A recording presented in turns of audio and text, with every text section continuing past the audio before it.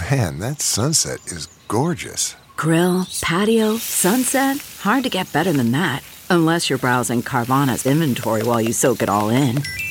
Oh, burger time. So sit back, get comfortable. Carvana's got thousands of cars under $20,000 just waiting for you. I could stay here forever. Carvana, where car buying meets comfort meets convenience. Download the app or visit Carvana.com today. What makes a life a good one? Is it the adventure you have? Or the friends you find along the way? Maybe it's pursuing your passion while striving to protect, defend, and save what you believe in every single day. So what makes a life a good one? In the Coast Guard, we think it's all of the above and more. But you'll have to find out for yourself. Visit gocoastguard.com to learn more.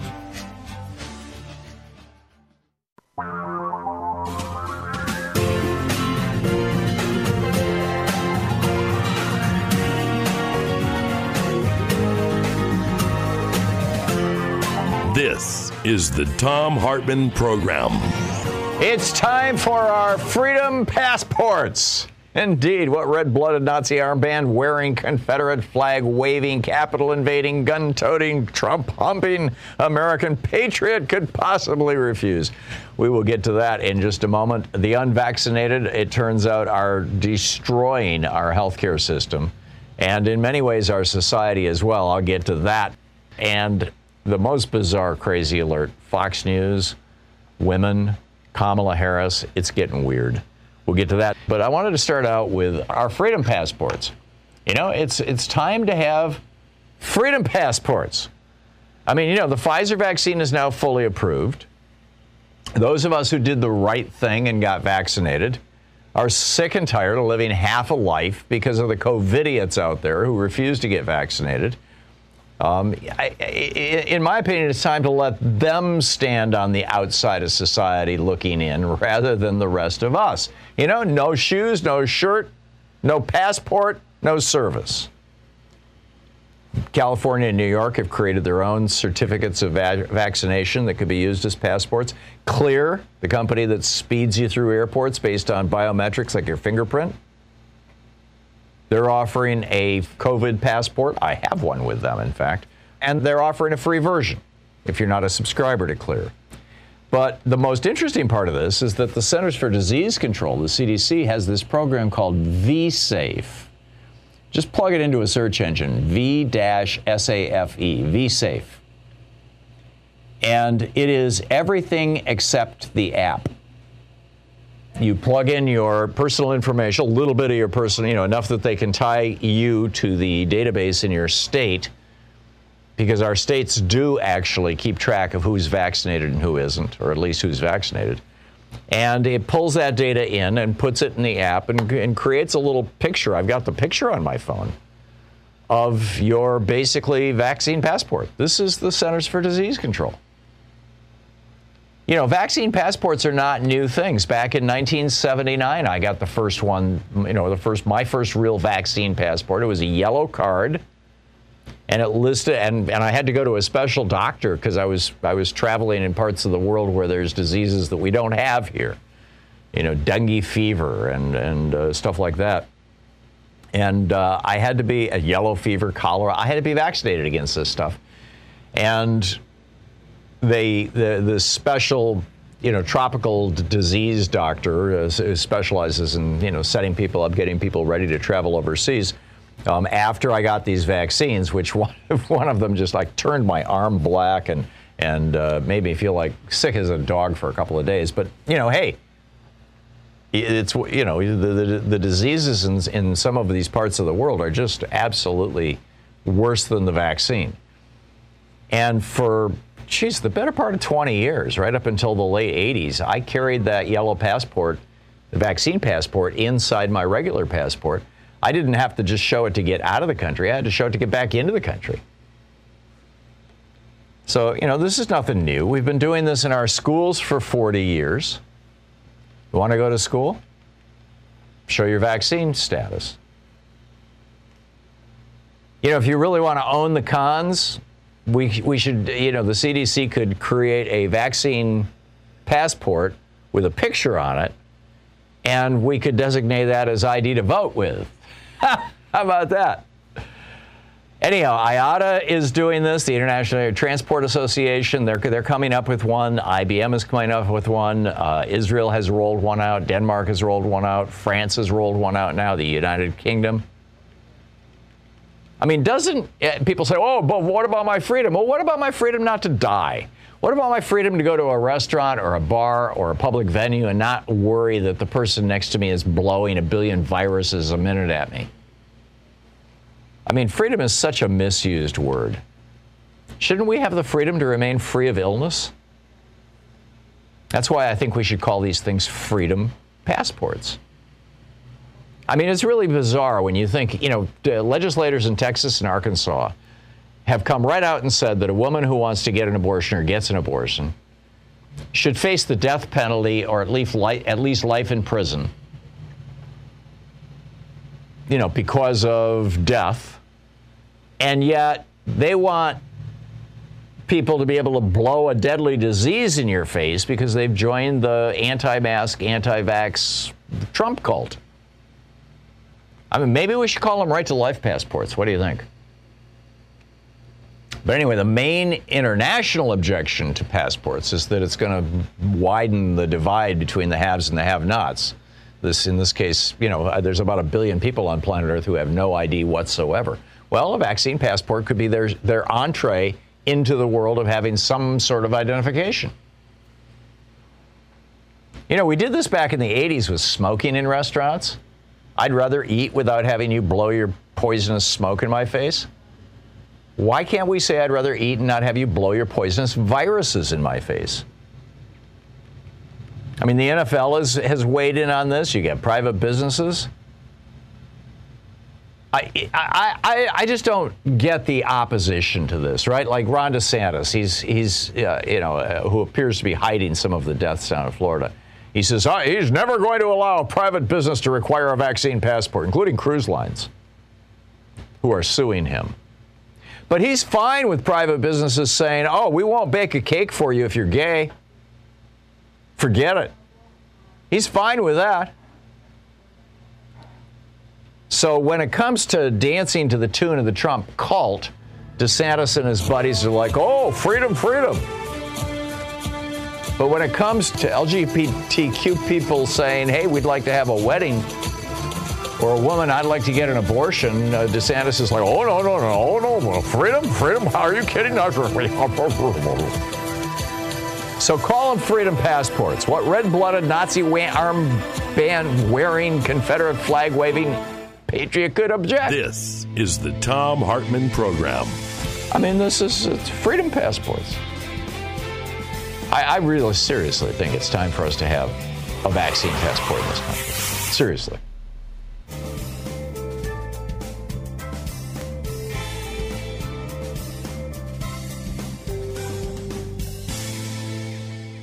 And welcome back. Jessica in Chicago. Hey, Jessica, thanks for watching us on Free Speech TV. What's on your mind today? Hi, Tom. I love how you said right to life passports. Yeah. I love the fact that in Florida, I'm so proud of the parents there who have taken out a class action lawsuit against Governor DeSantis for endangering their children in school. And I had mentioned if people start suing, they'll change them. And then I agree with you on another thing. The government should not be paying for all these Florida people taking this Regeneron, these doses to get them better when they did not get vaccinated. And a very wise person said to me, the Regeneron should only be given to those in the hospital who are vaccinated, not to the unvaccinated. That the government shouldn't even be paying for. That is ridiculous. And you're right. We will go into debt. And then Biden will be blamed for this. And it's all because of these people who think they can just use the system. And of course, DeSantis makes money on that, too. It's ridiculous. So I'm going to call my senators. I'm going to call Nancy Pelosi, too. That's crazy. Yeah. does seem that way, Jessica. And it's costing society a fortune. I mean, you know, all these unvaccinated people showing up in ER rooms when many of them also don't have insurance, or they're on Medicaid or on Medicare. Although this is increasingly striking young working class, you know, working age people, low income working age people. And the cost of Florida for Ron DeSantis, you know, political grandstanding just because he wants to be the Republican nominee for president has to be huge. Yeah, it should only go to those who are vaccinated. I'm going to put that word in. Yeah, well, you know, that does open a can of worms. On the one hand, you've got the precedent of if you're in line for a liver transplant and you have a drink within 6 months of the transplant, you lose your place in line. And, you know, because they can check your body and see when the last time you had a drink was. On the other hand, do you really want to start this process of saying that we're not going to give lung cancer treatment to smokers, we're not going to give diabetes treatment to people who are overweight, you know, with type 2 diabetes? You know, I think we kind of had that debate about the ethics of all this and decided that those are not decisions that physicians should be making. A lot of physicians are so fed up. They want to go on strike. They're worn out.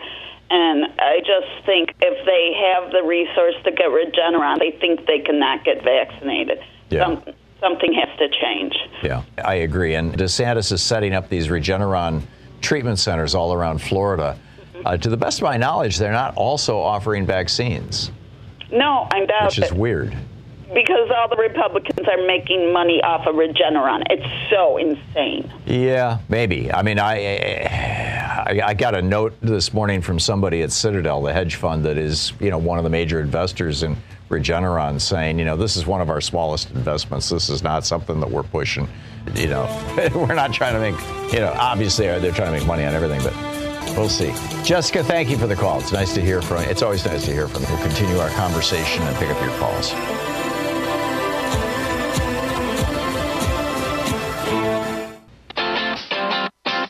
You're listening to Thom Hartmann.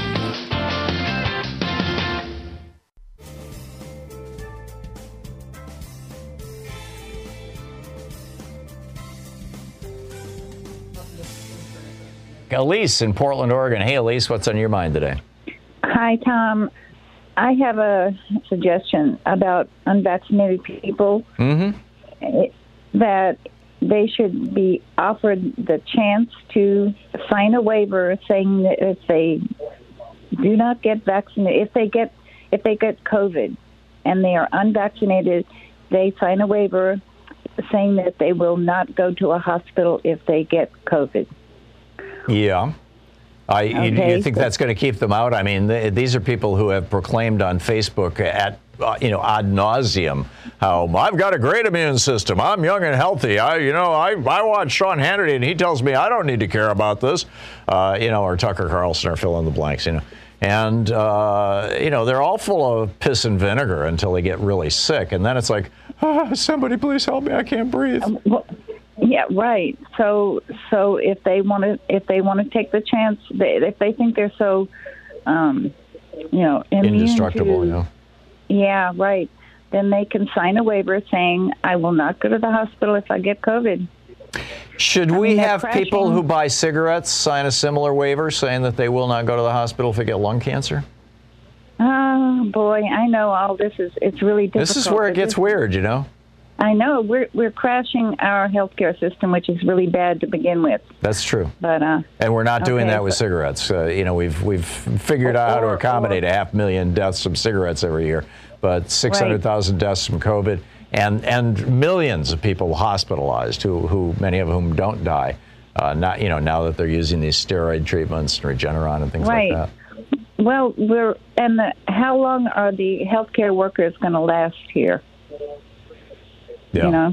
Yeah, good question. How long is the system going to last? I've thought for months that at some point the healthcare system, maybe not in several states anyway, it's going to crash. Yeah. They just won't be able to handle. Well, it already is crashing in some states. In Mississippi and Alabama. Here in Oregon, we're on the edge of it. Our governor has asked for, you're here in Portland at least. Governor Brown has asked for field hospitals, right? This is getting grim. Thank you for the call. Larry in Los Angeles. Hey, Larry, what's on your mind? Hi, you had asked the question, who will take the blame for a crash in the economy? And of course, yes, the Republicans are trying to use COVID, but I'm looking at what the mainstream media, or as sometimes is called the liberal bias media, what they're doing regarding their coverage of Afghanistan, where they are trying to blame Biden almost exclusively, or they will even go back and try to blame George W. Bush. Yeah. And they skip Donald Trump, the man who negotiated the surrender of Afghanistan to the Taliban after he released their leader. That's right. And 5,000 of their top fighters. And he gave them 5,000 fighters to go along with it. And then predicted that they would fall in 2 days. Yep. And this is treason. If I've never heard treason about a good definition of treason, this would be it. He should go under, the court should get him for that. Yeah, and because this is a time of war, and treason largely applies to during times of war. Yeah, absolutely. He helped the enemy tremendously to the point where he's running around laughing about it. He's even admitting this when he goes on these tours that he's going on, talking about he fixed it so no one is going to go back into Afghanistan. He fixed it so they can't reverse what he did. Yep. He made the enemy bragged so about strong. it. And bragged about it at one of his rallies just a couple of weeks ago. Yeah. And it's just amazing to me that our mainstream media, and I'll tell you the reason why they're so gung-ho trying not to blame Trump. They love Trump's tax cut. Biden's next mission is to increase taxes on the rich and the corporations. They don't want that to happen, so they're trying to destroy Biden as much as they can, so that when he comes in to give us this tax increase on the rich, some of the Democrats who have weak constitutions, some of them are going to start ganging up with the Taliban Republicans. It's already happened, Larry. We've got there are 9 Democrats now who are sponsored by No Labels, which is this phony front group that a bunch of Wall Street guys funded some time ago. They have this thing called the Problem Solvers Caucus. One of them represents Portland, or parts of the southern part of Portland. Kurt Schrader in the U.S. House of Representatives. He's a Democrat, and he's one of these 9 people who've come out and said that they're not going to vote for the $3.5 trillion bill because it's too much money. When really what they're saying is exactly what you're saying, Larry. It's going to raise the taxes on the rich people who are paying our bills. And we have never had a recession after a tax increase. And anybody can go in and look in the history of that. That's correct. And the other thing is they're calling this the Biden troop withdrawal. And I looked and looked and looked. Biden hasn't removed one trooper from Afghanistan.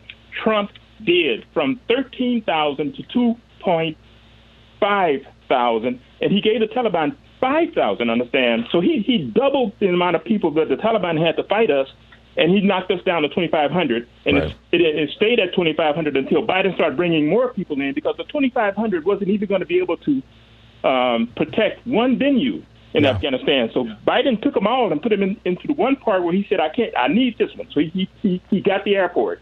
But there was no way 2,500 people scattered around Afghanistan was going to be able to hold any of those other venues. And so everything that Biden has done, it seems like he's done the right thing given what Trump left him. I agree. Trump is the traitor. I agree. Larry, thank you for the call. Nettie in Melbourne, Florida. Hey, Nettie, what's going on down there? Hi, I just wanted to say, have a comment. DeSantis is using the Regeneron like they accuse women of using abortions for birth control. After the fact. Right. And then I just now heard you say about 9 Democrats. It's 10. Stephanie Murphy from Florida just joined in. Oh, really? Oh, so they're shoveling some money her way too, huh? Right, probably.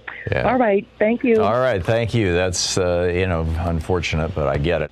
Tony in Henderson, Nevada. Hey, Tony, what's up? Hey, Tom, with your opening on the freedom passports, I love that idea, but I feel like if the Democrats, if we say freedom, it gets pushed back. If the Republicans say freedom, everybody's gung-ho. Well, hey, why don't we appropriate the word? What do you think? It's like there's not. I would love to. It's not like there's not a history of this being done. The right to life movement prior to 1973 was the anti-death penalty movement. It was all over the country. There were Right to Life chapters. These were groups who were committed to ending the death penalty in the United States. And then the anti-abortion people hijacked that phrase, and within a year or two, they owned it. I mean, let's own freedom. I'd love to. Every time I try to, get the pushback. Like, oh, you're not for freedom. You're against freedom. Yeah. Like, how are you free if you've got a breathing tube down your throat? Exactly. Thank you. I work in grocery, and constantly there's people walking around with no masks in the store, and it creeps me out. Yeah. I can't stand it. Oh, it's terrible. It's a threat to you and to everybody around them, and it's inconsiderate and thoughtless. Tony, thank you for the call. Thanks for listening, Tom. You're welcome. Thanks, and thanks for watching us on YouTube there in Nevada. Stick around. Sometimes Louise and I just crave a restaurant-quality dinner at home without doing all the work or driving. Well, Cook Unity is the first chef-to-you service delivering locally sourced meals from award-winning chefs right to your door every week. And it appears to be less expensive than other delivery options. Go to cookunity.com/Hartman with 2 N's or enter the code Hartman with 2 N's before checking out for 50% off your first week. We just received our first meals from Cook Unity. And what a huge difference it is to get the best chefs in the country to bring creative, delicious meals to us and you every week. Every meal is handcrafted by chefs and made in local micro kitchens, not large production facilities. We just had the Chipotle maple glazed salmon with green beans and mango pico de gallo. It had everything we love in a meal. They have all sorts of options like vegan, paleo, pescatarian, gluten-free, and more. Menus are posted 2 weeks in advance, so you have plenty of time to choose. Experience chef-quality meals every week delivered right to your door. Go to cookunity.com/Hartman with 2 N's or enter the code Hartman with 2 N's before checking out for 50% off your first week. That's 50% off your first week by using the code Hartman or going to cookunity.com/Hartman. CarMax is putting peace of mind back in car shopping by putting you in the driver's seat to find a ride that's right for you. Because at CarMax, we believe you shouldn't just settle for a car. You should love your car. That's why every car we sell is CarMax certified quality, so you can be sure with upfront pricing that's the same for every customer. So don't settle. Find love at first drive and start shopping now at CarMax.com. CarMax, the way car buying should be.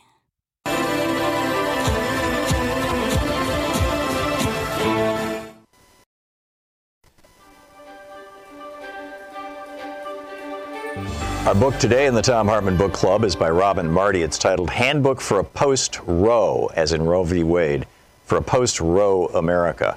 And the cut line on the front says, the future without Roe is coming straight at us. This is the roadmap you need for the tough times ahead. This is from Chapter 7, page 101, titled Knowing Your Comfort Zone, Why Civil Disobedience.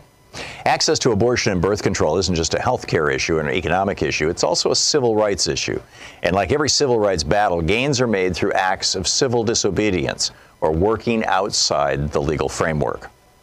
Married people officially gained the right to access birth control only after Estelle Griswold, the executive director of the Planned Parenthood League of Connecticut, opened a clinic and began offering contraception in direct opposition to the 1960s state law forbidding it. That right was extended to single people in 1972 after Bill Baird was arrested in 1967 for purposely flaunting the Massachusetts law and publicly providing contraceptives to an unmarried woman during a college lecture. The Clergy Consultation Service on Abortion spent much of the 1960s and early 70s prior to the Roe decision, assisting pregnant people in finding safe abortions either from legal or illegal providers throughout the country and across the borders. And there were groups like Jane's Collective that provided the service themselves, even at the risk of their own arrest. Today, people are highlighting a number of issues through acts of civil disobedience. North Carolina had weekly mass arrests at their state capitol during Moral Mondays protests, while the Black Lives Matter movement physically closed highways with their bodies.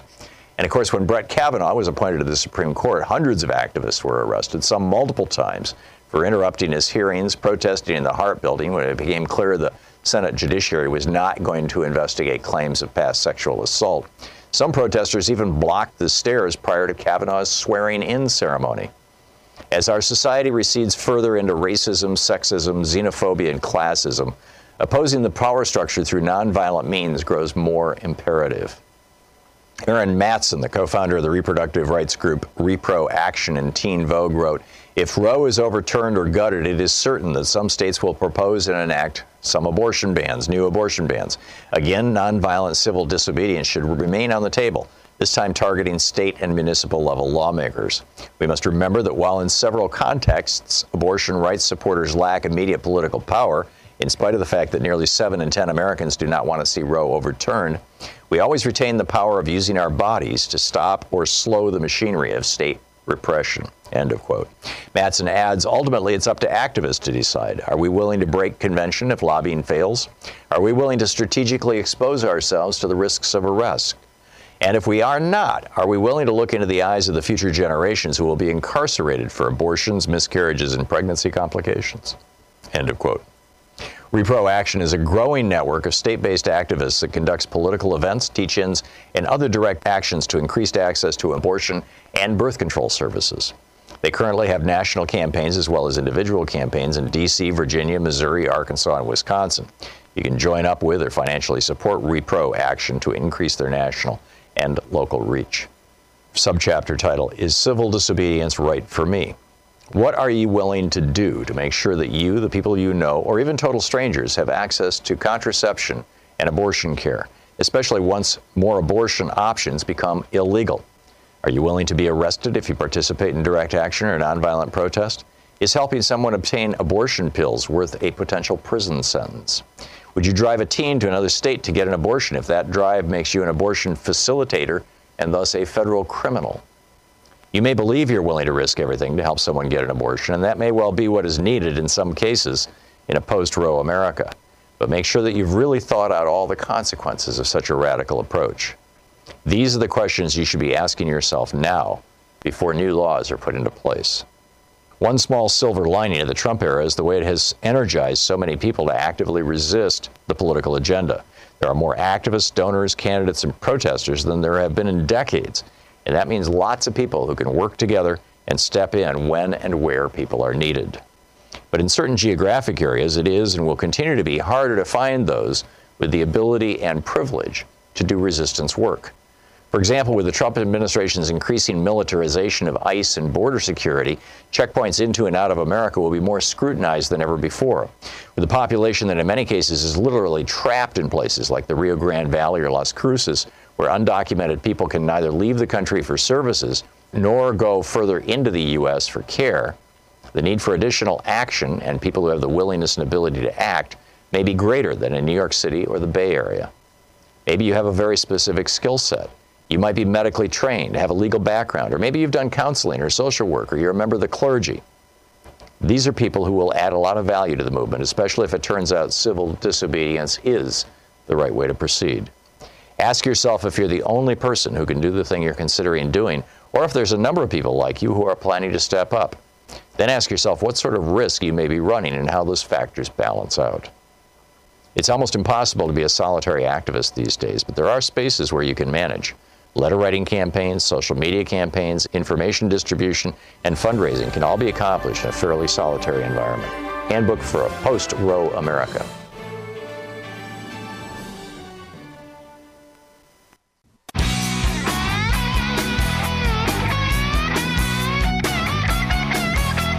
And welcome back. Thom Hartmann here with you. And the unvaccinated destroying America. I mean, they're costing us a damn fortune. If I was a Republican, I'd be screaming about the budget deficits that red states are incurring as a consequence of uninsured people getting COVID and getting sick enough that that they're showing up in the ERs, which raises an interesting question.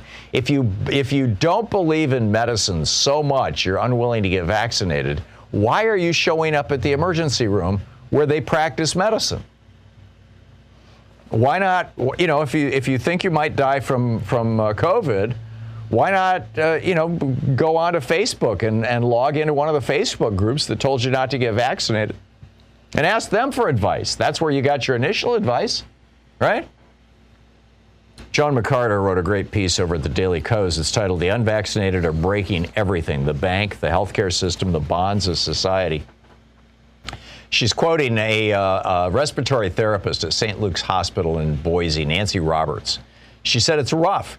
You leave here having worked a very hard shift and trying to take care of people, and not everybody makes it. So it absolutely does wear you down. And Roberts goes on to point out that it's bad in Ohio, but as Joe McCarter notes, magnify that several thousand times in Florida or in Texas. And you can, or Mississippi, where Governor Tate Reeves is like, oh, no big deal. And you can get, why some of these doctors, I mean, there was a mini strike by doctors down in Florida yesterday. A radiation oncologist in Tampa, a doctor by the name of Pariani, he says the unvaccinated are killing people in ways they probably never imagined. He tells the story. He says, I got a call from a hospital that doesn't have a cancer program. These are relatively routine calls. You've got a cancer patient who's gone acute. They have a crisis. You need to get them to a hospital that's got a cancer ward, right? So he gets this call.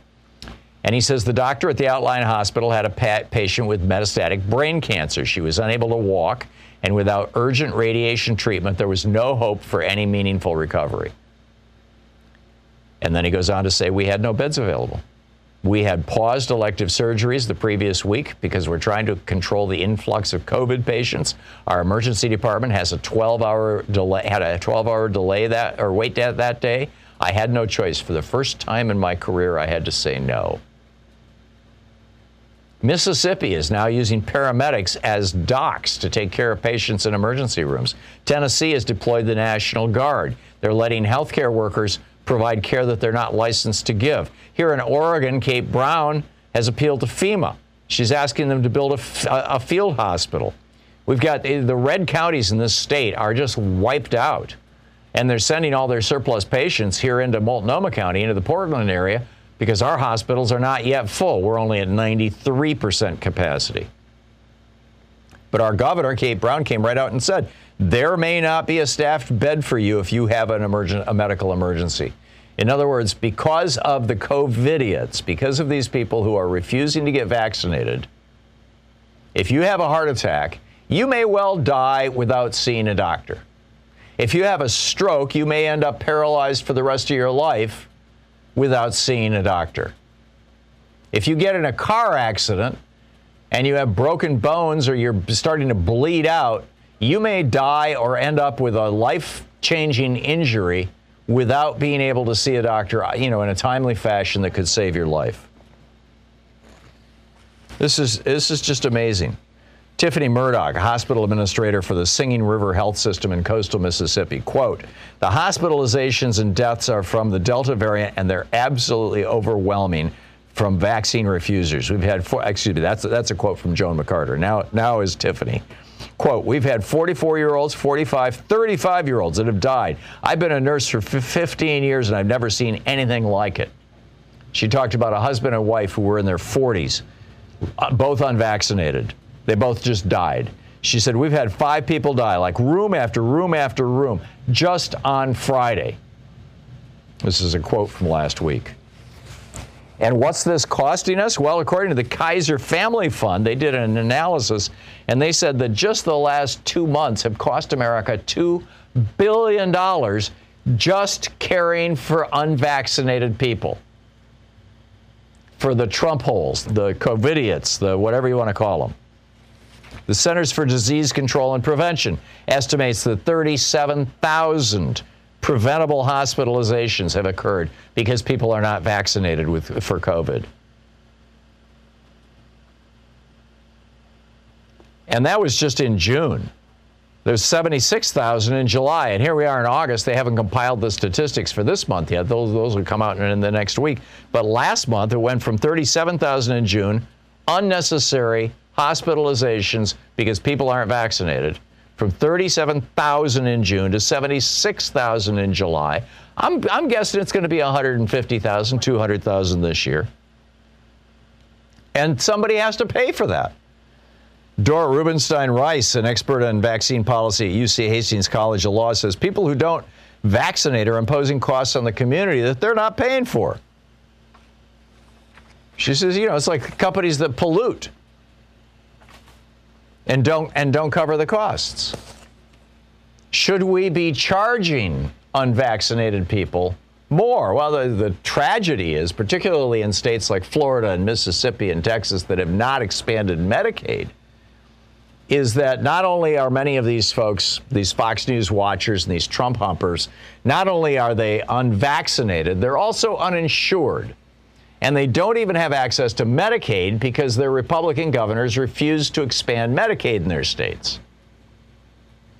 And so who's paying the bill? You and me. These are the states that for every dollar they send to Washington, D.C., they get back $2 or $2.50 or $3 back.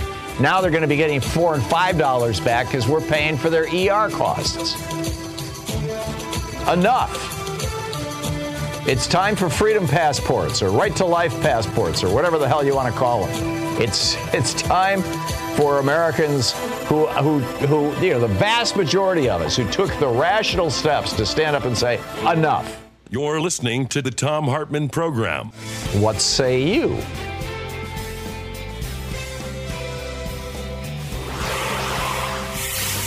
Hey, Thom Hartmann here. Just wanted to give you a heads up that we have an absolutely free newsletter. You can subscribe to it over at thomhartmann.com. And every day, Sue, who works on our newsletter, puts together what we call Sue's Daily Stack. It's literally a link to every story I have referenced on the air in the program. And she compiles these throughout the program and then gets the newsletter together, and it goes out an hour or two after the show is off the air. And it's just absolutely extraordinary and something I think you'll find really useful. So check it out at thomhartmann.com.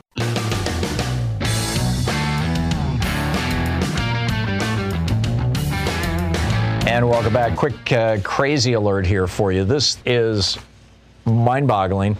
Harris Faulkner over on Fox News says, well, let's just, over in Afghanistan, the Taliban are, quote, hunting women. So let's send our vice president. She's a woman. I'm not kidding. Here's the actual quote. Quote, why doesn't she go to Afghanistan? I mean, if she really cares about women, Biden told her to be the last person in the room on Afghanistan, so she owns it. And with a country that's literally so bloodthirsty for its women right now, we have such a high-profile woman breaking barriers and all with Kamala Harris. Why can't we find a detail to get her someplace safely into Afghanistan? Gosh, wouldn't that be a moment? Wouldn't it be a moment to see a nation's female vice president sit down in a country that hunts us women like bugs under their shoes? They just want to kill us. They just want us to capitulate to their every need, which includes slavery. Wouldn't that be amazing? Yeah, somehow I think that when a Fox host starts suggesting that our female vice president should go to Afghanistan because they, quote, hunt women, that it's not being said with the very best intentions for the fate and future and safety and life of our vice president. I could be wrong. I could be completely misinterpreting what Ms. Faulkner has to say. But I doubt it. I doubt it.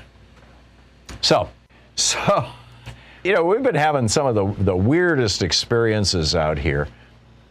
Louise trying to find a contractor and saying, you are vaccinated, right? And people going off at her on the phone. And so, I mean, it's a very, very strange time. Michelle in Kansas City, Missouri. Hey, Michelle, you have an update on a restaurant? Yes, my husband's the active chef at the Ship, and they were the first and I think the only restaurant in town to say you have to show proof of vaccination to come inside. Uh-huh. And how's it going? They've been business is great. They did make a concession, and they got a special use permit to put, benches on the sidewalk so people could eat out there. Mm-hmm. A man wanted to come in last week, and he had no proof of vaccination. So they said, well, you can sit out here on the picnic bench.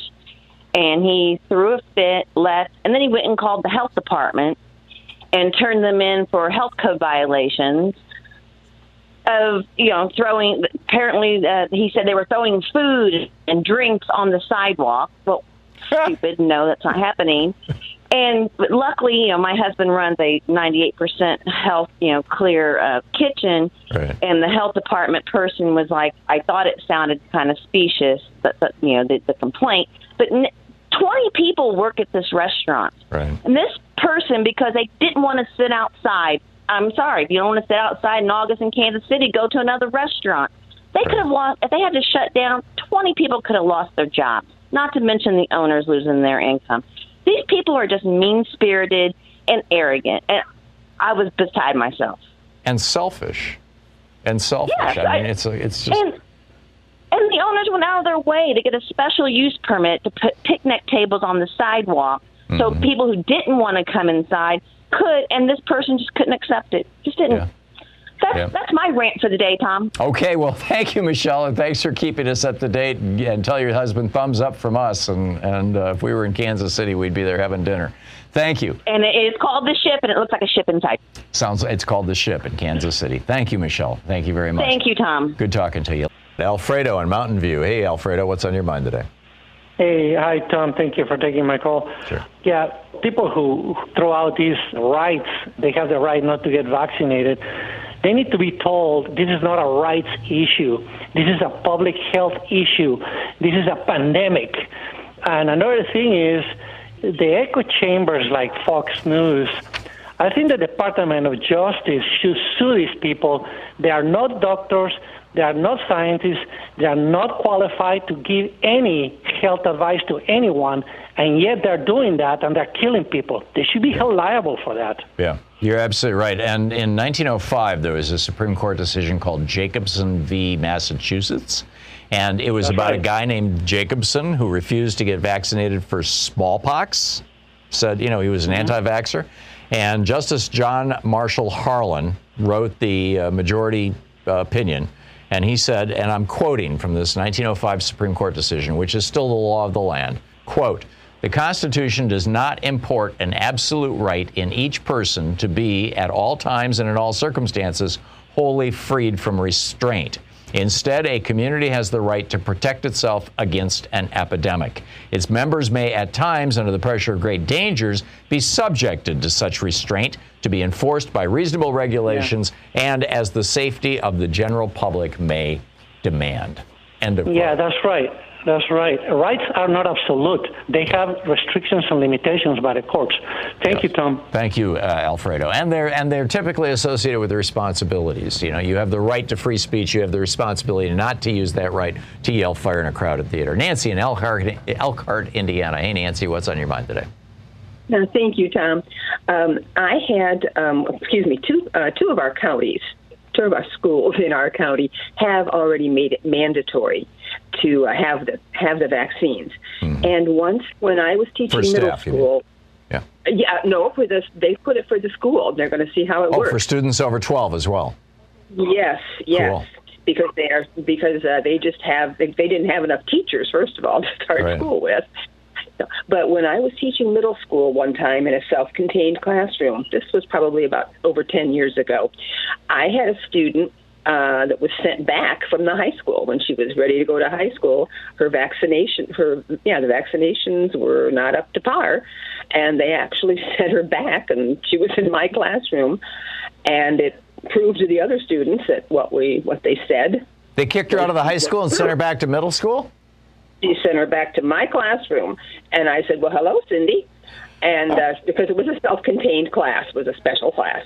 And as soon as that happened, her mother had to come there and either get her or let her sit there with me. So I think I understand this now. So you have a class where you have the same kids in that class all day long, whereas normally kids move from class to class every hour, and thereby an unvaccinated person could spread a disease throughout the entire school. So they took this kid out and put them in your self-contained. I get it now, Nancy. I was trying to understand she was that. heading for high school, right, and she had to go to high school. All the kids, when they transfer from middle school. Sure. Over to high school. And, like any time else in schools, like even when we went to school. Mm-hmm. Yeah. You had to have your requirement. So, when they go to high school, they have to check all their vaccines. They had to check the vaccines. And when they didn't have it, so they said, sorry, go back to your middle school. Amazing. Yeah, I think particularly now that at least the Pfizer vaccine has been fully approved by the Food and Drug Administration, and probably it's going to be 6 to 8 weeks before we get approval for kids over 5. But I think we're moving. I guarantee you, the parents aren't going to argue with their kids. They don't care about it. Listening to Thom Hartmann. Visit ThomHartmann.com for audio and video archive. Yes, your point is well made. Thank you very much for the call.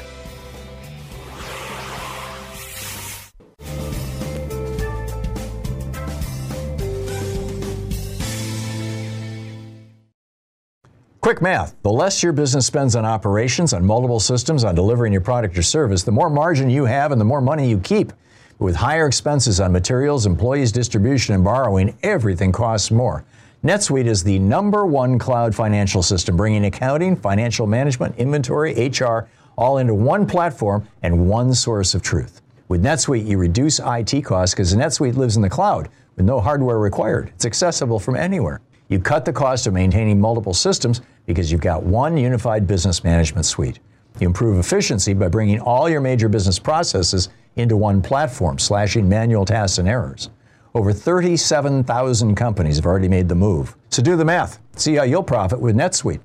By popular demand, NetSuite has extended its one-of-a-kind flexible financing program for a few more weeks. Head to netsuite.com/Hartmann with 2 N's. netsuite.com/Hartmann. That's netsuite.com/Hartmann. Okay, picture this. It's Friday afternoon when a thought hits you. I can spend another weekend doing the same old whatever, or I can hop into my all-new Hyundai Santa Fe and hit the road. With available H-Track all-wheel drive and 3-row seating, my whole family can head deep into the wild. Conquer the weekend in the all-new Hyundai Santa Fe. Visit HyundaiUSA.com or call 562-314-4603 for more details.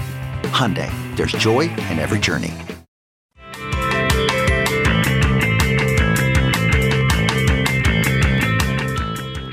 Patrick in Santa Monica. Hey, Patrick, what's on your mind today? Hey, I got a notice of this article over the weekend. Hundreds of soldiers fleeing over the border to Uzbekistan, and 22 aircraft and 24 helicopters have been forced down. One aircraft was shot down, and another 2 aircraft crashed into each other when being forced down over Uzbekistan. These people are fleeing Afghanistan.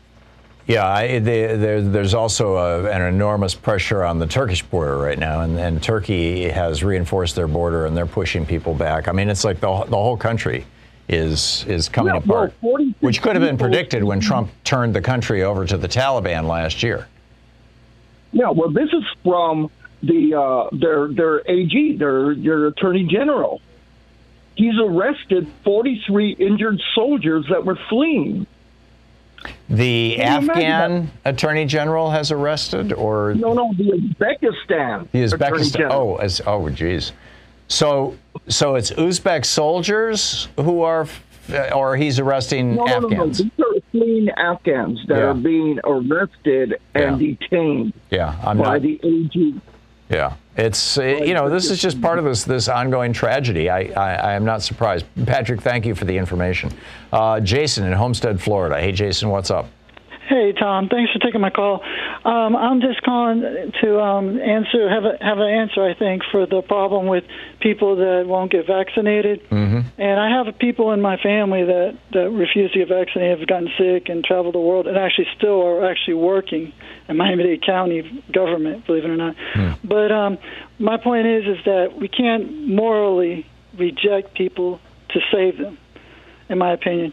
And we can't do it well. This is, on the one hand, this is why we don't turn away smokers when they show up with lung cancer. We do everything we can to treat them. Not even the same comparison. But on the other hand, there is a precedent for this with transplants. If you're on a liver transplant list and you have a drink within the last 6 months, you get bounced off the list. Well, I hear you on that because other people need it and everything, but it's other people need these hospital beds right now. Here in Oregon, if you have a heart attack, there's a good chance you're not going to see a doc. Well, I don't know how big the chance is. But I'm getting kind of off tangent because what I was thinking is the solution is to that. But I'll just say one thing real quick. People with cigarettes, I have a grandmother, they're addicted. I agree. I mean, they're flat out addictions with that. And people that are on the COVID, they're not addicted. They're just dumb. You know, well, you could argue that they're psychologically addicted to right-wing media, but I get your point. I get your point. Yeah. But you know, people on the liver transplant list are typically struggling with alcohol addiction. Well, that's true. But It's a complex one. But let's just start at the very least. Jason, thank you for the call. Let's just start with freedom passports, COVID passports. So that businesses can get back to some semblance of normal. Kirk in Lakeland, Florida. Hey, Kirk, what's on your mind? Greetings, Tom. Hey, listen, just a couple of points. I live in Central Florida, Polk County, and so our school board is going to revisit the mask issue tonight, and we're having the school board meeting at 5. So I'm really happy about that, and the reason I said it is because we're a really heavily red district, and so it had to have been addressed enough for them to have to bring up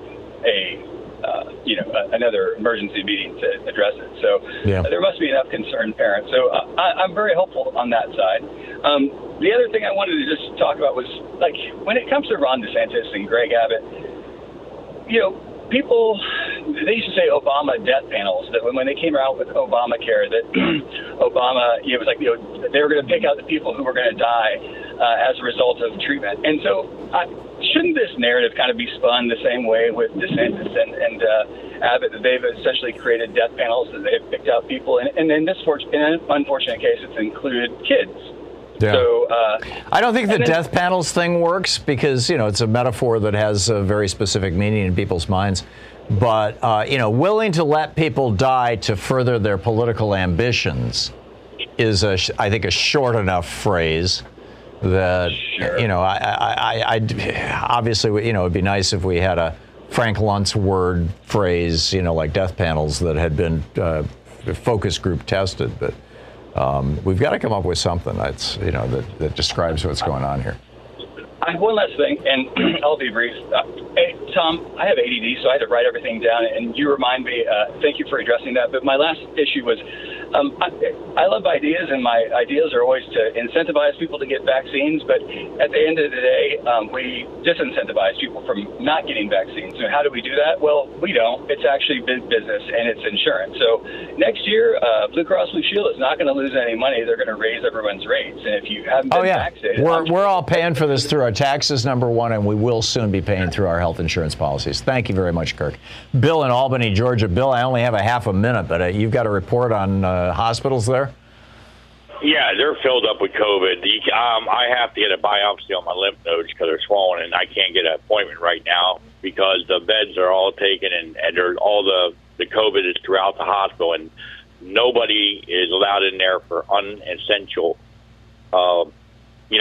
So you could be facing a serious disease, possibly even cancer, most likely an infection of some kind, and you can't even get it diagnosed because the hospital is full of COVID patients. Right, and they're keeping it on a low by the governor. They're not talking about it. There's no reports out from the governor. Governor Kemp doesn't want to address this. It's suppressed. Amazing. Bill, I wish you the very best. I hope that you can work this out. Thank you. I'm guessing that some of these minor outpatient surgery centers are starting to do double and triple duty, but they're just not set up for this kind of stuff. A center that where you might go to for skin cancer treatment or something, doing more extensive work. This is a tough one. We'll be right back.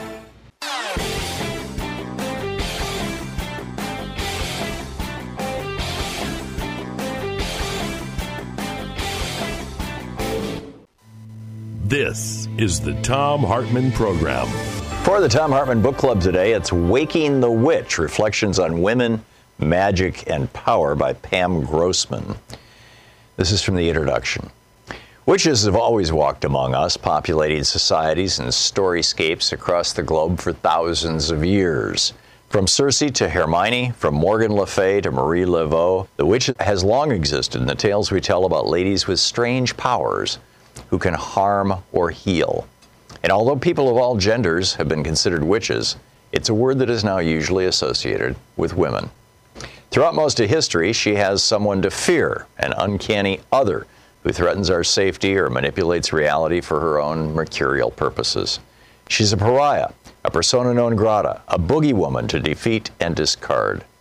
Although she's often been deemed a destructive entity, in actuality, a witchy woman has historically been far more susceptible to attack than an inflictor of violence herself.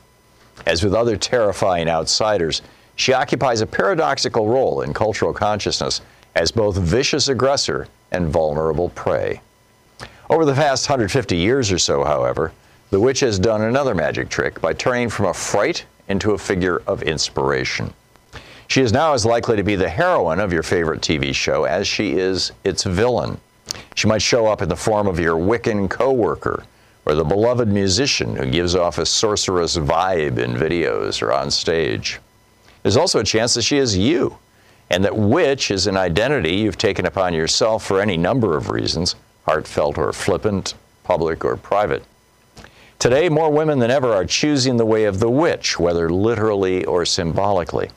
They're floating down catwalks and sidewalks in gauzy black clothing and adorning themselves with Pinterest-worthy pentagrams and crystals. They're filling up movie theaters to watch witchy films and gathering in back rooms and backyards to do rituals, consult tarot cards, and set life-altering intentions. They're marching in the streets with Hex the Patriarchy placards and casting spells each month to try to constrain the commander-in-chief. Year after year, articles keep proclaiming it's the season of the witch, as journalists try to wrap their heads around the mushrooming witch trend. And all of this begs the question, why?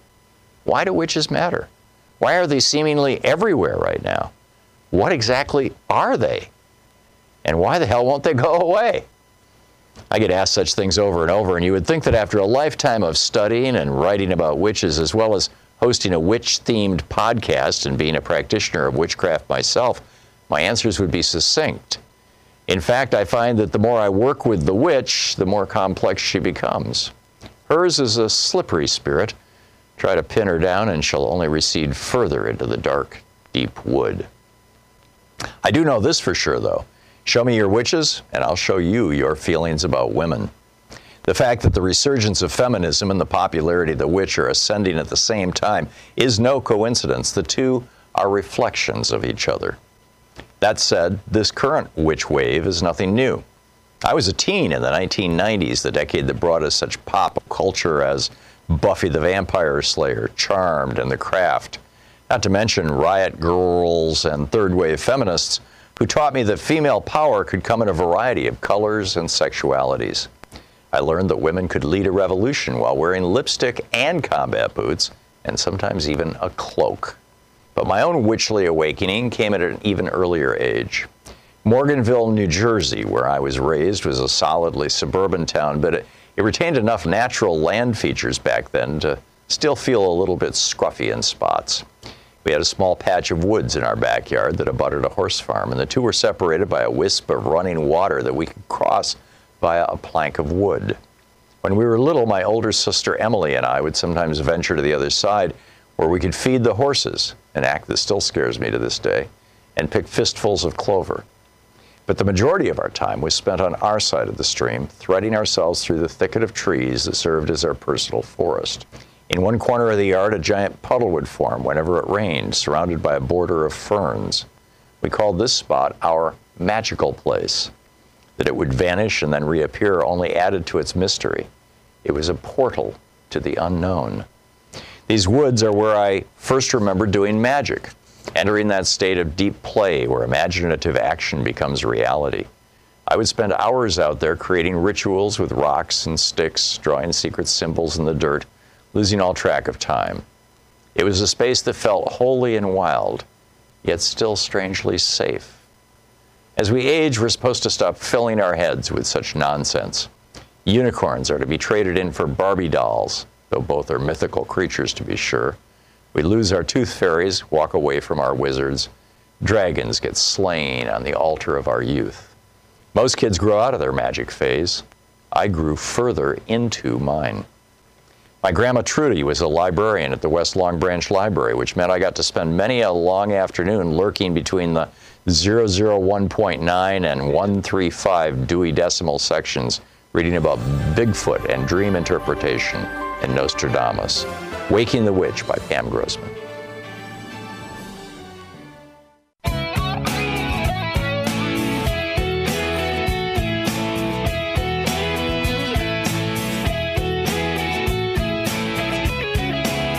And welcome back. Tom Hartman here with you. Jim in Long Beach, California. Hey, Jim, what's up? Tom, good morning. A small town in West Texas, they just shut down the entire town. It's in an oil field because of COVID. 40% of the population tested positive. Wow. The school district, yeah. The school district it's on about a good 3 hours west of Austin, right there on the 10 by Odessa, Texas. I think that as school starts, particularly, I mean, school has started in some parts of the country, but it's going to begin in a really big way in about 2 weeks all across the nation. And I think we're going to see an absolute explosion. And if I was the parent of an unvaccinated child right now, I would not be putting them in daycare. I would not be putting them in public schools. I would be doing whatever I can to wait. It's just going to be a couple months. This vaccine is going to be approved for children. The debate is not whether it works for them. We know that it works for them. The debate is not whether it's dangerous or has side effects for them. We know that by and large it doesn't. The debate is what should the dose be? And they're doing all these different tests on different doses of this vaccine to get hit the sweet spot for different age groups of kids. And that's a lot more complex process than just giving it to 40,000 adults, which is where they started with this, about a year ago. And so this is just me personally. I would not expose my kids to this if that's what it came to. It's unwise. Yeah. The school district was allowing optional masks. Of course. Well, there you go. They have already been shut down the week prior. We're going to see an absolute explosion. Jim, thank you for the call. Brenda in Atlanta. Brenda, we have 30 seconds. You got a quick one for me? Okay. All I was going to say is real quick, and thank you for taking my call, is this to me is trickle-down Ayn Rand. Don't believe in the government. Don't do anything they say. You're your own person, your own man, and you can get away with what you want. You are absolutely right, Brenda. And let's remember, it was the Ayn Rand billionaire class that ever since Reagan has been promoting the idea the government can't do anything right. And what they really mean is keep my taxes low. Brenda, thank you. That was so succinct. That was perfect. And thank you for listening to us on SiriusXM there. We'll be back tomorrow, same bad time, same bad channel. In the meantime, don't forget, democracy is not a spectator sport. It actually only works when people like you and me get involved. And there are so many ways to get involved. So pick one. Tag you're it. Have a great afternoon. Be good to yourself and the people around you. We'll see you tomorrow.